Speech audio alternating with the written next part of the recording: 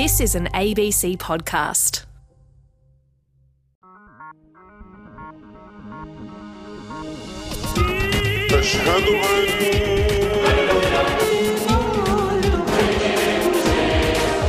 Hello, I'm James Carlton and welcome to God Forbid. One of the most important terms of the 20th century was self-determination.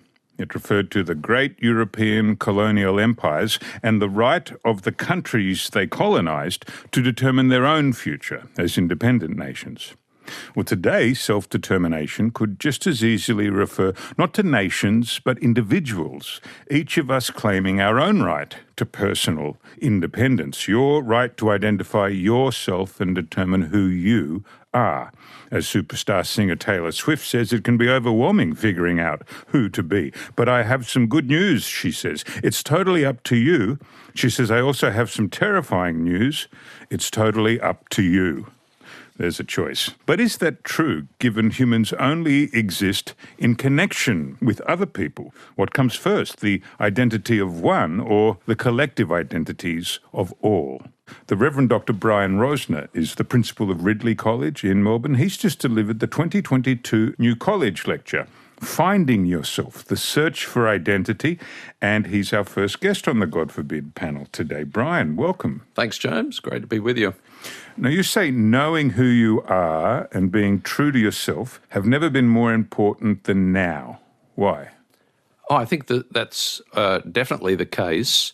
So if you do a search of English literature in the previous several centuries, you can do that through an Ngram search. Identity formation, personal identity, and be true to yourself, those kind of things really explode exponentially in the last several decades. So you think of Dylan Alcott, for example, who was the Australian of the Year, just an admirable fellow in every way. His advice was, be yourself and watch the world change. It's become fundamental to all sorts of things. It used to be that the best advice you could give someone was to be true to yourself, and I think we've even moved further along that line. The best advice now you can give is just simply be yourself. Well, be yourself because everyone else is taken. But it's not new. Aristotle said knowing yourself is the beginning of all wisdom.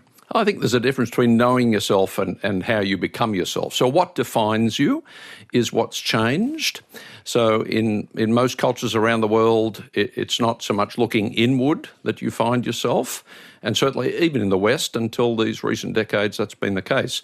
So what we're experiencing now is what's called expressive individualism, where you look inside yourself to find yourself, you celebrate what you find, you resist all external authority. Your personal happiness is the ultimate goal in life. Living authentically is the way to go. Well, isn't the happiness a byproduct of a successful internal inquiry?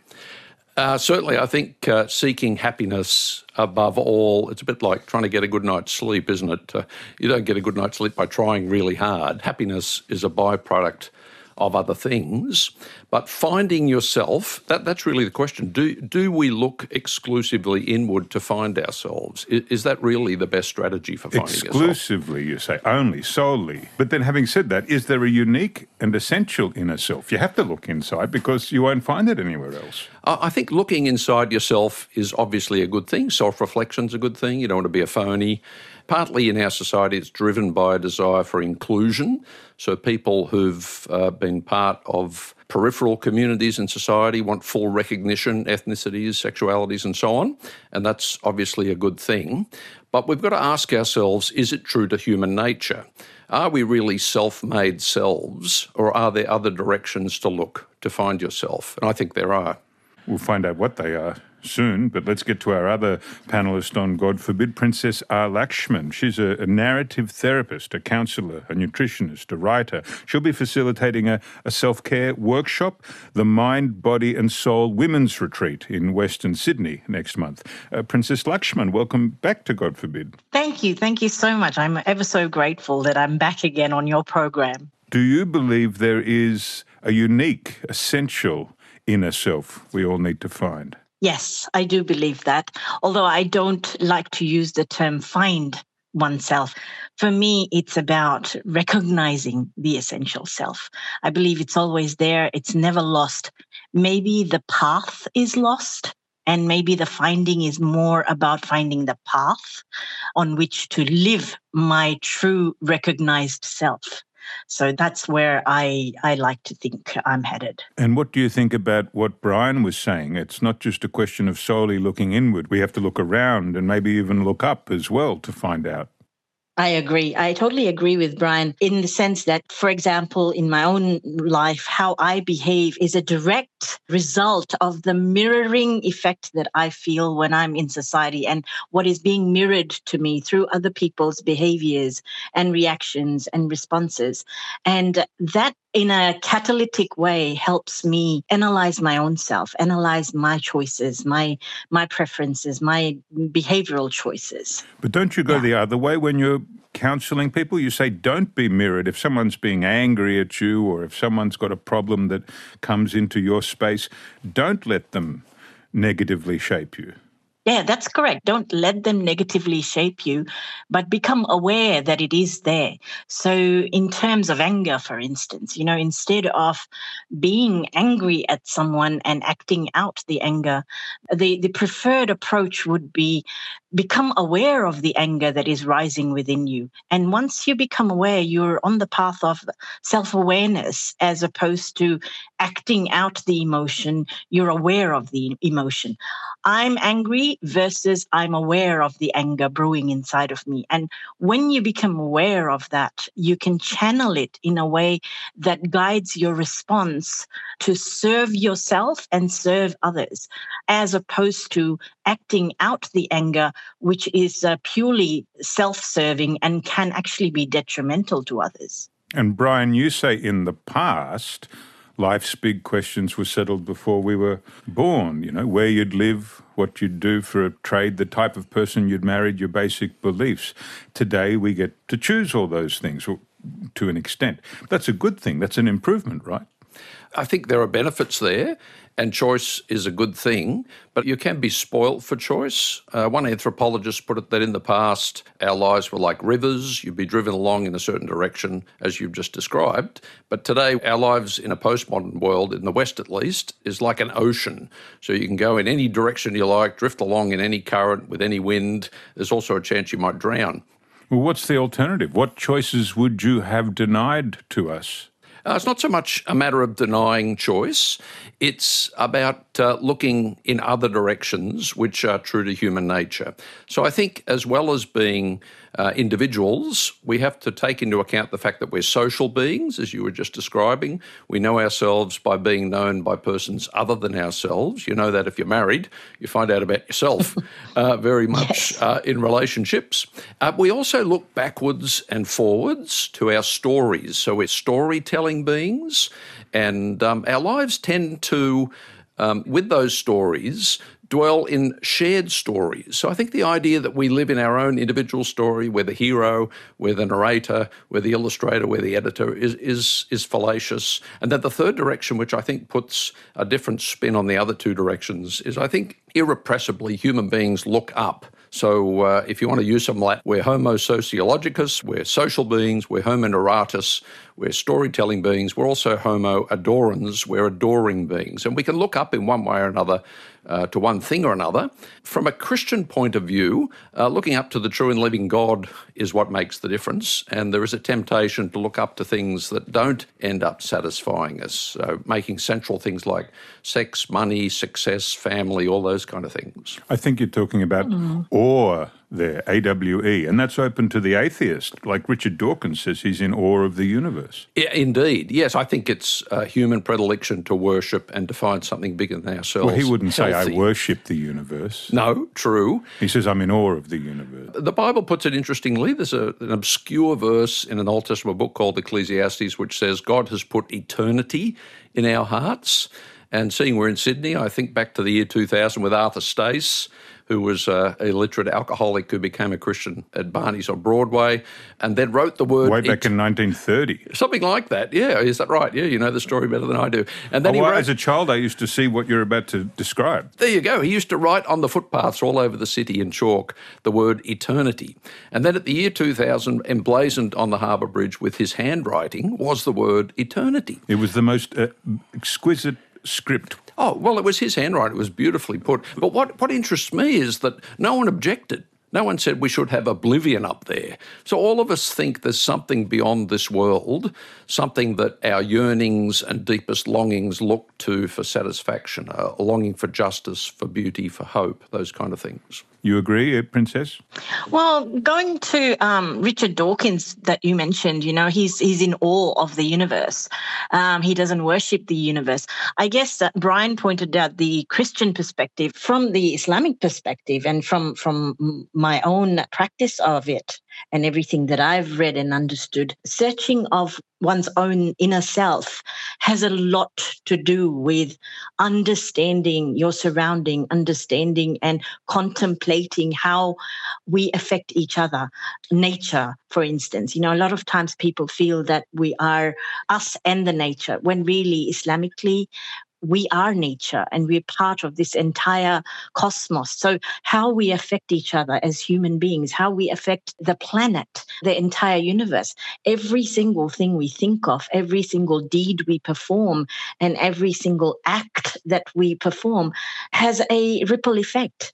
And so knowing yourself and then understanding yourself and accepting that self is really the journey of self-discovery. Well, on our end, God forbid, we are with Princess R. Lakshman and Reverend Dr. Brian Rosner. Much more ahead.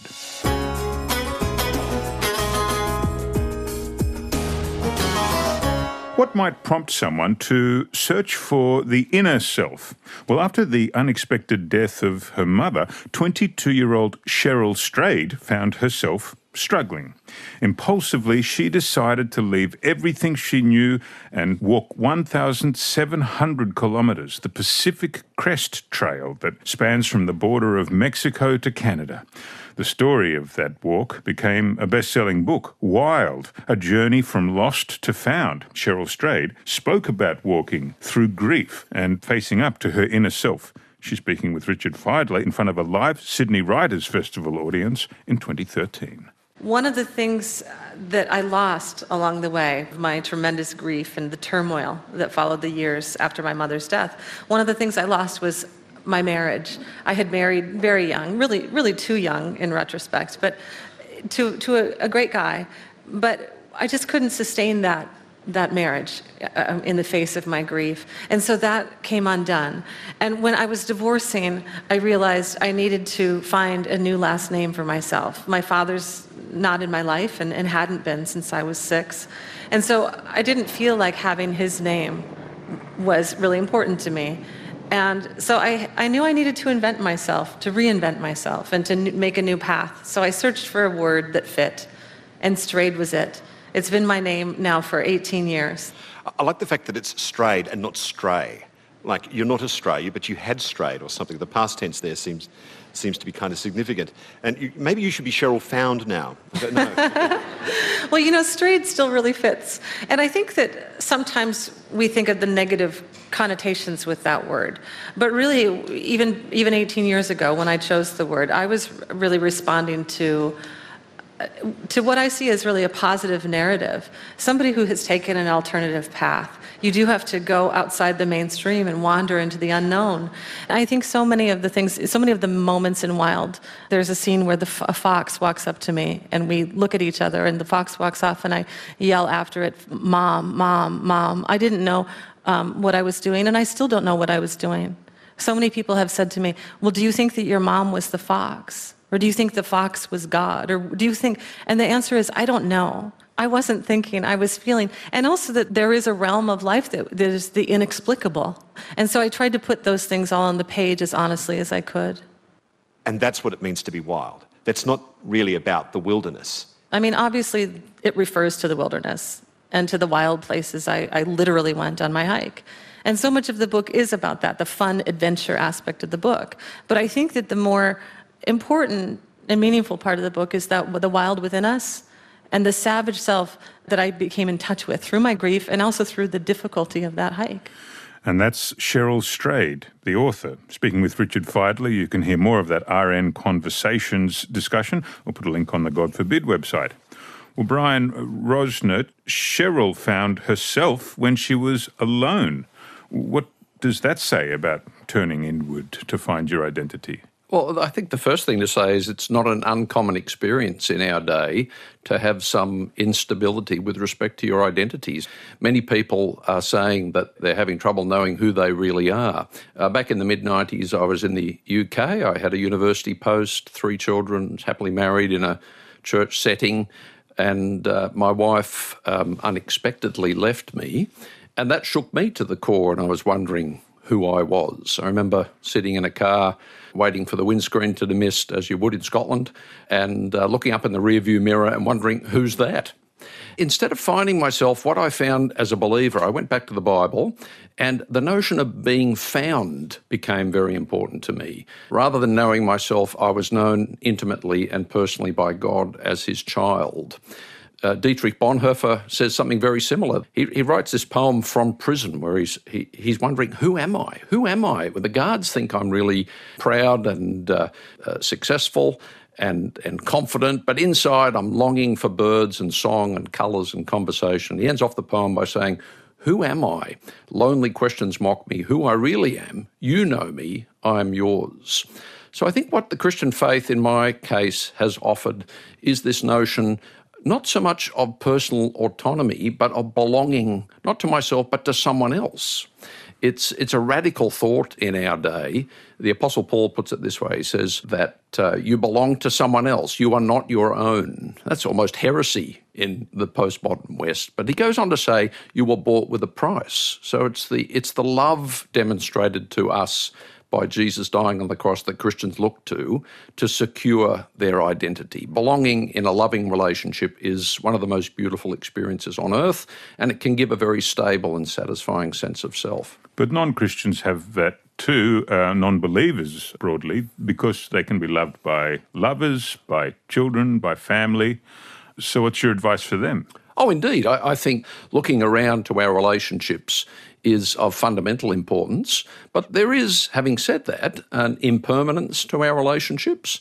And from a Christian point of view, not everyone will agree with this, of course, but just speaking from my own lived experience, it was having that permanent, loving, eternal relationship secured at the death and resurrection of Jesus Christ, who died on my behalf for me, which really established and gave me a stable sense of self. It also gives you a sense of direction in life, because that cross event ends up defining the kind of life I should be living, one of self-giving sacrifice in service of others. There's a beautiful poetic verse in one of the Hebrew prophets which says, the Lord is good, a stronghold in the day of trouble. He knows those who take refuge in him. And I think when you're in trouble, when you're in distress, that's one of the great things in life that you need. It's not going to get you up out of bed whistling a happy tune, but it can douse that sense of being engulfed by your own situation. So looking to God for comfort in the midst of my own identity instability proved to me of great benefit. What's your view, Princess? Finding comfort in the divine. I look at my daughter for that comfort. I look at the love, and I agree with Brian when it comes to love. I just have a different interpretation and display of it. And that has to do with the bond that I feel with my daughter and the service that I feel I need to perform for others within the community and to people outside of my own Muslim community as well. As far as finding my own comfort on a daily basis, I too have a spiritual practice, so a religious practice. It's not ritualistic. I may not be able to perform my obligatory prayers on the dot every day, but I do as many as I can, and I do it with love for my Creator and love for everything He has created. When I say everything, I don't dismiss pain and the trauma and the inflictors of the pain and the oppressors that are out there. I don't dismiss them, and I actually pray for them to find love and to understand love in a manner where they can embrace it in their own lives and they can uplift people and not put so much pain on others. But it's sometimes really traumatic because you can't change the world. So how do you find comfort in that thought, knowing that you can't change the world and the pain that most of the world is in right now? And so what I do is, well, what can I do with my own life that will have some impact? So I try and be kinder with myself. And I try and inflict less pain on myself through the thoughts that I think and through the actions that I perform. And this is personal for you, isn't it? Because just like Brian had a traumatic experience with his marriage breakdown, your former marriage recast your life. Yes, absolutely. It was quite violent for 10 years. And then in 2011, I had the courage to take my daughter, had only nearly $2 in my account, had a brain tumor, which was the size of a golf ball. And I left that place and started a new life in Brisbane, Australia. And in that time, I did remarry. But yeah, marriage has a lot to do with my own rediscovery of self as well, the marriage breakdown and also the new marriage, because the trauma was so much that I was vigilant about the pain repeating itself, or the infliction of the pain repeating itself. And I would do certain things trying to defend my past. And then my husband now would hold up a mirror literally and say, look, this is me. You're talking to me. I'm not him. And it was that kind of catalyst that I really needed. And I got that from my Muslim community as well, because I actually was disowned by my own blood relatives because I chose Islam as my path. You're from a Hindu background, yeah. Yes, correct. I come from a Hindu background, and I still appreciate the teachings of that, except for the idol worshipping part. It was a huge transition in my life to have the illness, and then the mental illness that followed, and then the trauma of childhood trauma that I experienced growing up as well. All of that coupled with a mountain of new pain that was coming in front of me. So all of that really did challenge me to find a path for myself which wasn't self-sabotaging. And trust me, there were days, in fact, there were years where most of the actions and most of the thoughts were self-sabotaging. And until and unless I actually got professional help and actually had my husband full-time with me, my husband now, that is, who was that help, and my daughter. So I look to comfort from God's love displayed through human kindness in my life. And I am so grateful to my husband, my daughter, and my Muslim community for that human kindness that I so yearned and was neglected, that kindness growing up, and was neglected that kindness in my previous marriage for a decade. And I didn't know how to respond to that kind of kindness until I could learn from these people that I was okay. And yes, I was damaged and broken, but I was okay to receive that kindness. I was worth it to receive that kindness. I deserved it. And that's what gave me the encouragement to then find my own kindness and start displaying it to others. And Brian, Princess's moving journey to mental health after the trauma of her experience. In your book and in your lecture, you say the self-made self, and that's what she did, she remade herself, is the product of expressive individualism, fragile, faulty, failing, and that's why we're living in a lonely, angsty, confused world. Or am I misunderstanding? Well, I'm not sure if Princess actually said what you described just then. I think she was really saying that the social connection was what saved her, and the love of her husband, the love of her community. But she had to love herself first, and that gives rise to all the things that you seem to be railing against in this postmodern world, that we love our narrative and we create our narrative. So I'm not against looking inward. I'm against looking inward exclusively to find yourself. And I think that's where the problems arise. I mean, there are so many problems in our society now to do with anxiety, depression, narcissism, a kind of instability around the self. And there are different explanations for that. But I do think that the turn inward has proven to be an unhelpful one. So the idea that you can look inward and simply find and celebrate what you find is not true to human nature. All of us know deep down that in our hearts, as Jesus put it, there's all sorts of things that don't belong there. So reforming, being transformed is a necessity, really, in order to move forward with a stable and satisfying and useful self that will be of benefit to others. But can't we do that ourselves, by ourselves, within ourselves? A fearless, searching, internal moral inventory will wipe away those problems you have concern about. Well, the evidence I would adduce is modern Western society. We're just not in a better place than we were in so many ways, even a few decades ago. So the idea that looking inward and celebrating what you find and seeking your own personal happiness above all else is not true to human nature, and it's not going to be helpful in the end. We need to connect ourselves to a bigger story that is worth living.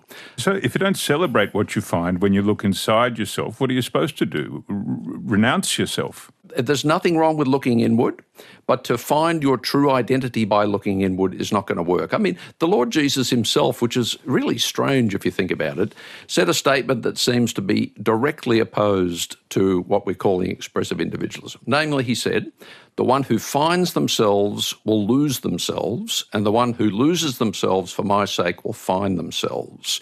I think finding yourself is a byproduct of doing other things rather than the exclusive focus of looking inward.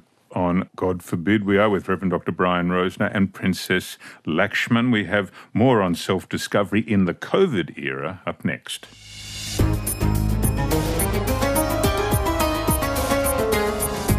Once COVID hit, a strange economic phenomenon was observed, known as the Great Resignation or the Big Quit. It refers to an ongoing economic trend in which workers voluntarily resign from their jobs en masse, citing things like wage stagnation, poor opportunities, inflexible work environments. At the same time, the migration of Australians from cities to rural towns, that doubled during COVID. Soul-searching about ourselves and life's meaning is now a well-documented side effect of the pandemic. So what are we searching for, and have we found it? Indira Naidu spoke with Amal Awad, the author of The Things We See in the Light, about a new age of enlightenment, reflection, and our increasingly inward searches for answers about who we really are. You know, I think there's a lot of performative self-discovery. And what I mean by that is I definitely think that the New Age is expanding and beyond that self-help, let's say, which isn't exactly New Age, but can be. I think that we see a lot of evidence of people wanting to live a hashtag best life and all of these things. But I guess I question sort of how much of it is really affecting people in a way where they really are transforming, because I feel like some of it is just performance. It's, it is buying the very expensive candle. It's, it's reading the latest self-help book and this is the solution and my life will change forever. And, you mentioned the inward journey versus the external, and really they're intertwined. You don't have one without the other and they will reflect each other. And I think that sometimes we get very caught up in showing people what we want to be rather than actually becoming that. And I think that's where the pandemic, when it first happened, I remember writing about it and saying my concern is that I think a lot of people will be tested by it, but not necessarily transformed. And so I wonder how much of that is true. And I guess we all know through our own interactions with people that a lot of people obviously have had to make massive changes in their lives. How have we changed internally, though? That's another question. So when you hear these stories, and a lot of us have heard it, about people suddenly saying, I'm quitting that job, I'm changing careers, I'm leaving a long-term partner perhaps, what do you think is driving that, if not a desire for true transformation? Yeah, I mean, absolutely. I think that is what I call the tower moment. So I don't know if you're familiar with tarot, but in the tarot deck, there is a tower card, it's quite a sight. It's basically a building on fire and people are leaping from the building. And it's kind of a card of destruction and a lot of people fear it. But actually, it's a really good card to get because, when that building is destroyed, it's actually destroying inauthentic foundations. So, the tower moments in our lives are usually the things that are uprooting what is false. And I think that's what's happening. People are saying, I actually, this trauma that I'm going through or this difficulty is making me see things from a different perspective. And I realize that this part of my life isn't what I want it to be, and this part isn't authentic. So I'm going to make that change. But it doesn't end there. And I think that's important to note, that usually when we go through transformation, a lot changes in the process. It's not just the job. It's telling you something about who you are. Why was I in that job in the first place? What do I really want? This new job that I want, what will that be? Will that make me happy? Can I be happy without that job? There's so many questions to think about when we make changes in our lives. Amal, this is a story about a self-discovery journey of a very devout Muslim woman who's come back home to Australia. Where did this idea for this book and story come from? So the main character, Sahar, she's actually in my first two novels. So she's one of the friends from the original book, Courting Samira. And she was the most religious, devout friend. And with Sahar, she turned out to be the deepest journey for me out of all of the books. And it surprised me because it's never really just about religion, right? So she might have been raised the most devout girl. She was extremely socially phobic as a result of her, her timidity and all of these things. But really, it's never just about religion or restriction or a headscarf. It's about authenticity. It's about living an authentic life, which means I'm living truthfully as myself. And this is who I am. And I'm not like the person next door, but I'm also I'm a daughter of these parents, for example, but I don't have to be them, and it's just really deep questions that I got to ask with Sahar about sort of who are you really deep down if you've never challenged any of the structures that were put in place for you. And that's Amal Awad, author of The Things We See in the Light, speaking with Indira Naidoo for ABC Nightlife. A link to their full conversation on the God Forbid website. Well, Princess Lakshman, what do you think about this authentic life? It's the term of our times, isn't it, to be authentic? Yes, it is. It's also become quite a bit of a new age dogmatic statement as well, where, you find spiritual gurus pretty much dime a dozen they are, and life coaches trying to turn your traumatic story into a 6-figure income stream. So there's all kinds of spiritualism on sale at the moment using that phrase authenticity. And if I may go back to Amal's take on authenticity, I really liked what she said about, knowing the self and destroying that part of the self that is harmful, that will take you away from your authentic self. I actually don't feel it's necessary to completely destruct that prior self. And what I mean by that is the acceptance of that prior self, that wounded self, and the forgiveness of the prior self, the healing of the prior self's trauma, and the kindness towards other selves who continue to trigger this prior self. These 4 pillars have become a daily part of my own recovery and healing and continuous self-discovery. I don't believe that one can completely, destruct the prior self because that would create much agony in the mind and body and would definitely have an impact on the spirit. What I've learned is to consciously engage in a daily practice of self-awareness where I can catch myself out when the external triggers provoke that prior self to rekindle in some way. The self-awareness helps me to kind of be kind and take care of that wounded self and not dismiss it, not destroy it. And I take care of it through my practice of Islam and through the comforting passages of the Quran and the quiet contemplation of these passages. That's what then teaches me to treat others in a way that is kind and healing for them as well, so that I'm not perpetuating bad behavior. I'm not perpetuating coming out of your your authentic selves to try and defend yourself. If I provoke others, they too will veer away from their authenticity, and they too will resort to only reactionary behavior. And that actually perpetuates the inauthentic collective self.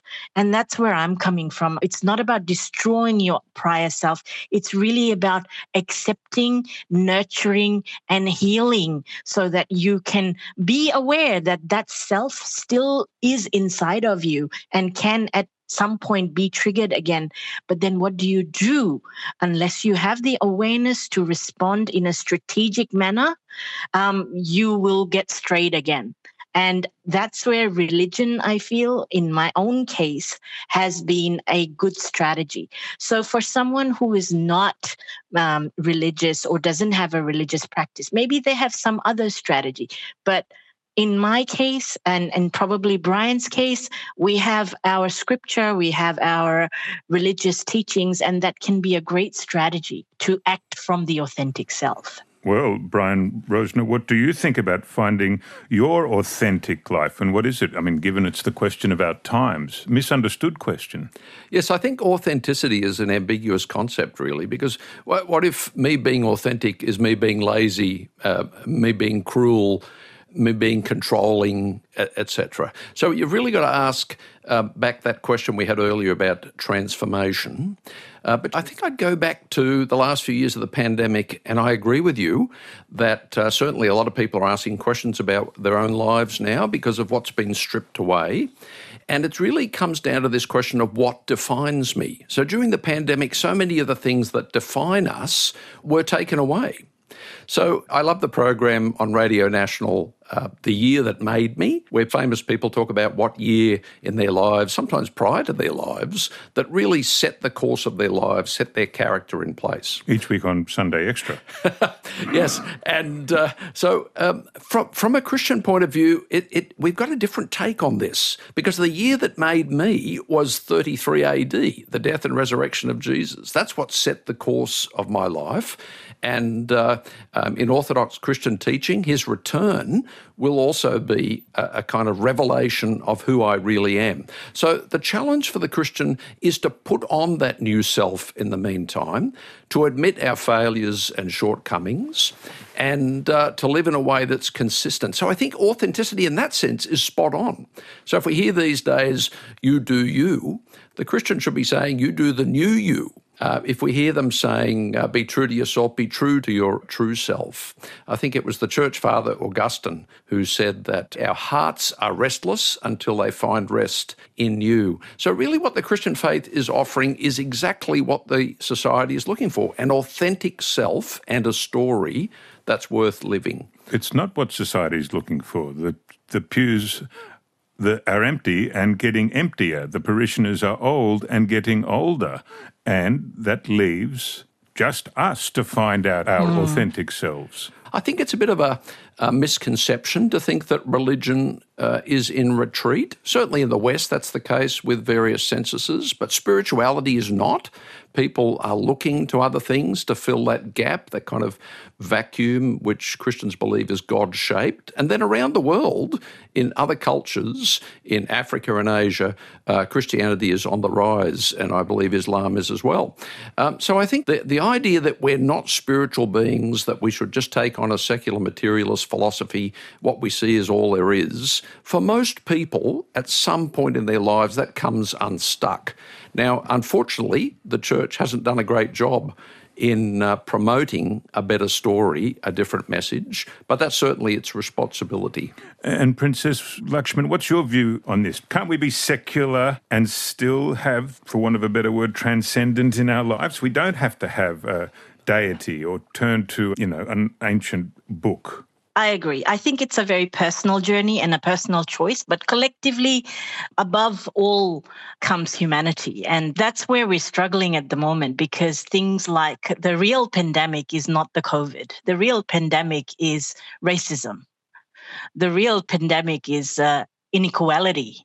the real pandemic is, sexism, ageism. All of this points towards disrespect of the human race, collective human race. And when you only talk about one religion being the answer for everyone, if we need to live harmoniously, we need to look at respect, collective respect, and acceptance of all different races and all different personal journeys. So not to disown someone just because someone wants to be religious, but then not to, not to stop practicing just because someone is criticizing you for being religious. So one is entitled to one's own personal practice. But the problems you cite, sexism, racism, ageism, they were worse when we were more religious. The period, Reverend Rosner is looking back at with affection.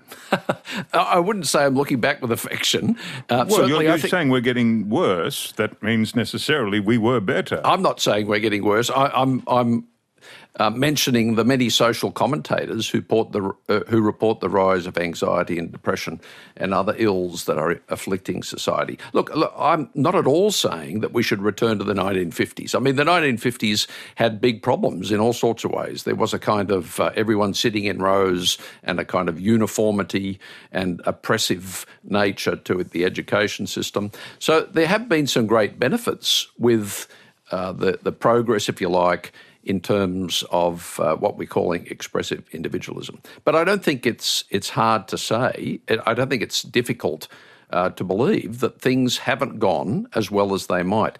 I agree with Princess that the problems of social justice are paramount in our society. So we need something to deal with society's ills, which isn't itself divisive. So the social justice movement, I think, has a great cause to pursue and really important issues to address, but they're not the only issues in society. On our end, it's God forbid. We're looking at hiding places, hiding from the inner self, hiding from what's outside us as well. It's God forbid.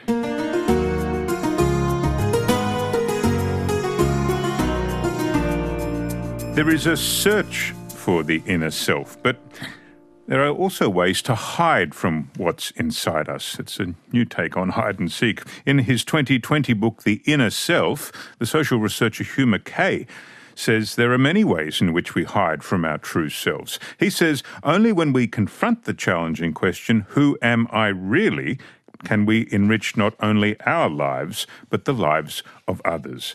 He's speaking with Philip Adams for RN's LNL. Yeah, the whole information technology revolution, which has been brilliant, but when it gets us, when people cannot actually turn their smartphone off ever, then of course they are trapped under this waterfall, this torrential downpour of data, which becomes an insulation from the inner self. So the person who's addicted to the smartphone is a person who doesn't have an inner life. Talking to Hugh Mackay about the inner life, and now let's whiz through some of the other hiding places. Complacency. Yes. One thing that life has taught me, and I'm sure you and many of our listeners, is we'd better not be complacent. We'd better not be too confident about anything. We'd better recognise that doubt is our constant companion, that life is inherently uncertain.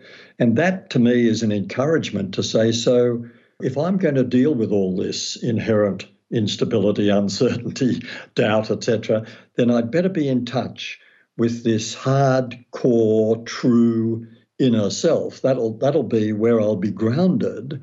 But people who brush their doubts aside, people who treat religious belief, for example, as though it's an absolute fact, as though it's the same as any other kind of knowledge, are hiding from the doubt that is an inherent part of being human.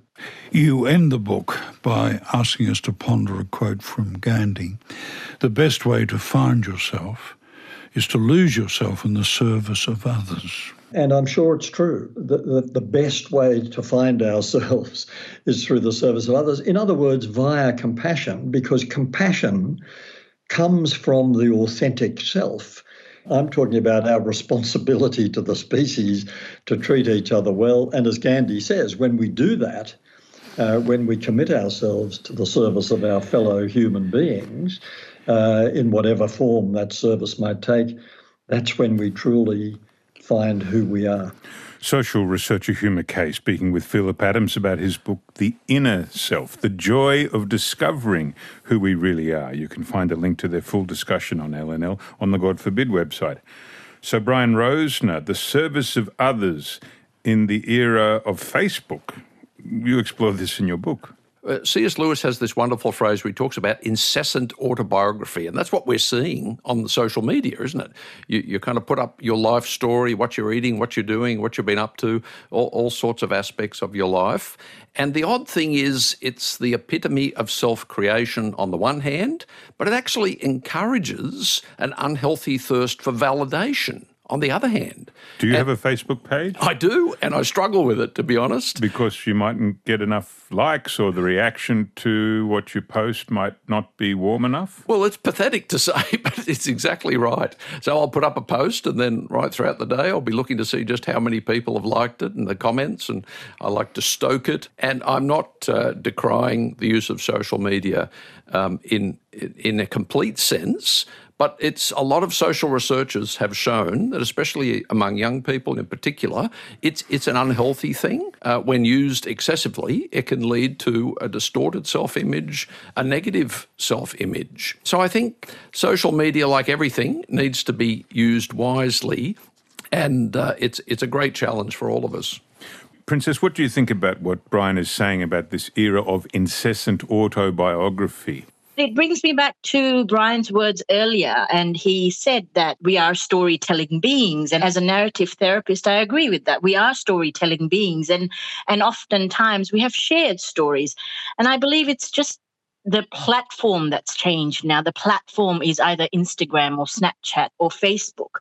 But the actual yearning to be heard, that yearning remains. So, yeah, I think it's just the platform that's now new and forever evolving because of technology, but it's not going to go away anytime soon. Well, a final question to both of you then before we get to the quiz.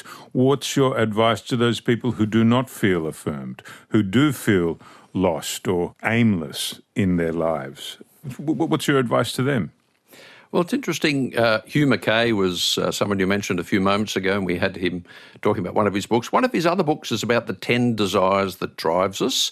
He said the most important desire that drives people from birth to their death is the desire to be acknowledged, to be known, and to be loved. So I would say to people that the gospel, the Christian message, offers you something exactly along those lines. But that's not a practical solution for non-Christians unless they want to become Christian. It's not the only thing. It's the beginning of what we're talking about. So joining a community where you've got that loving and being loved, knowing and being known, is the next step.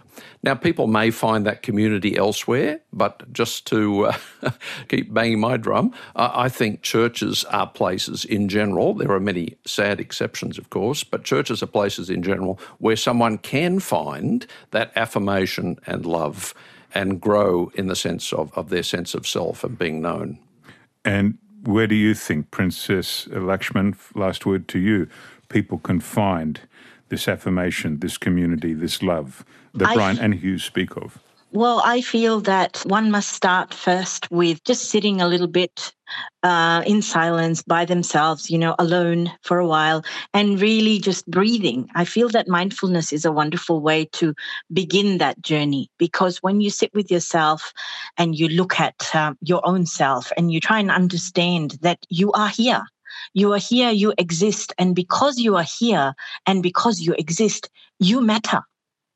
And the underlying fear that I don't matter, I'm not good enough, that needs to be challenged. And the only way you can challenge that is by actually accepting that you do matter and you're important. Having comfort in that existence is important. And if you're feeling lost, know that there are many others who may be feeling the same way, and know that there is help. So reach out to whoever you can trust, reach out to your loved ones, or at least one or two of the loved ones, reach out to a trusted friend, reach out to a trusted professional. There is always help, and you're not alone in this feeling of feeling lost. That feeling of feeling lost, it's with everybody. We're all humans and we all have those days, and we're here to be of service to each other. That's the only real joy. Deep down, if I can be of service to you, that in itself is joyful for me. And that's when that whole feeling of feeling lost goes away. Thank you, Princess. We'll test the idea that material joy doesn't matter when we find the winner of the Wits End quiz up next. Inshallah. Mashallah. Wits End. Yes, it's Wits End, the God Forbid quiz. As always, we begin with the buzzers. Now, Brian Rosner, you've just delivered the 2022 New College lecture entitled Finding Yourself. And this is how it's done. Test your buzzer.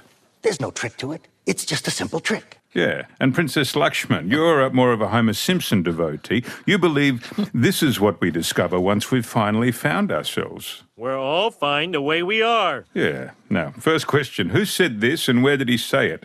This above all else to thine own self be true, and it must follow as night the day. Thou canst not then be false to any man. Well, Shakespeare said it, and he wrote it. True. I'm sure he said it out loud at some point. I'm afraid I can't go further than that. Was it Laertes? Polonius. In Hamlet. He was the chief minister of King Claudius. And who was he saying it to? We're all fine the way we are. To Hamlet. No, he was saying it to his son, Polonius, advising him on how to behave when he goes to university. Okay. Must have been just before O Week. Next question. Which famous Dr. Seuss character said, be who you are and say what you feel? No idea. I'm going to have to pass again, I'm afraid. Shakespeare, Dr. Seuss. The character was Cat in the Hat. Yeah. Now, next question. True or false? The following diverse group of Americans have all said, quote, be true to yourself. Oprah, Ellen DeGeneres, Beyonce, Michelle Obama, and their friend Donald Trump. There's no trick to it. It's just a simple trick. Correct. Yes. Correct. A follow-up question. Where did Donald Trump actually say be true to yourself? Liberty University commencement. Exactly, 2017 in Virginia. He said to the students, I know that each of you will be a warrior for truth and that you will be true to yourself and your country and your beliefs. Well done, Brian. Next question. A US founding father, Benjamin Franklin, said in 1750, the edition of his Paws Richard Almanac, he says there are three things that are extremely hard. Knowing oneself is one. Steal is the other thing that's extremely hard. What's the third thing that's extremely hard? Is it A, the butt of an Englishman's musket, B, the hide of an alligator, C, a diamond, or D, marriage? There's no trick to it. It's just a simple trick. Is it E, a pop quiz? We're all fine the way we are. D, marriage. Yeah, it is, but that's not the answer. A diamond is the other one that Benjamin Franklin says is extremely hard.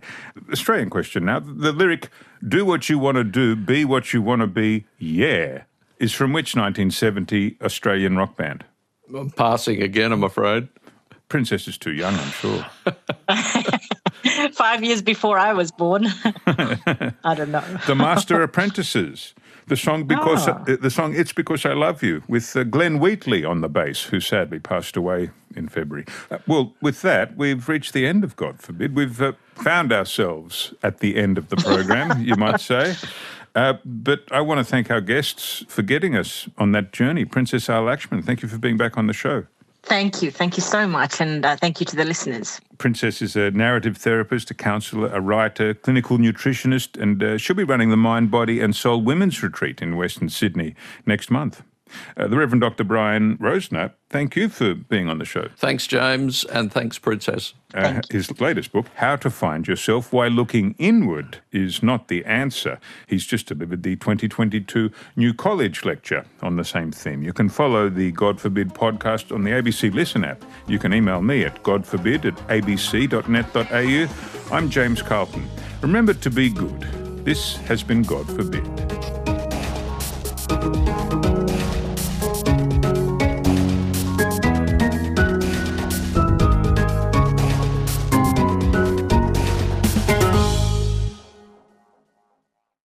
You've been listening to an ABC podcast. Discover more great ABC podcasts, live radio and exclusives on the ABC Listen app.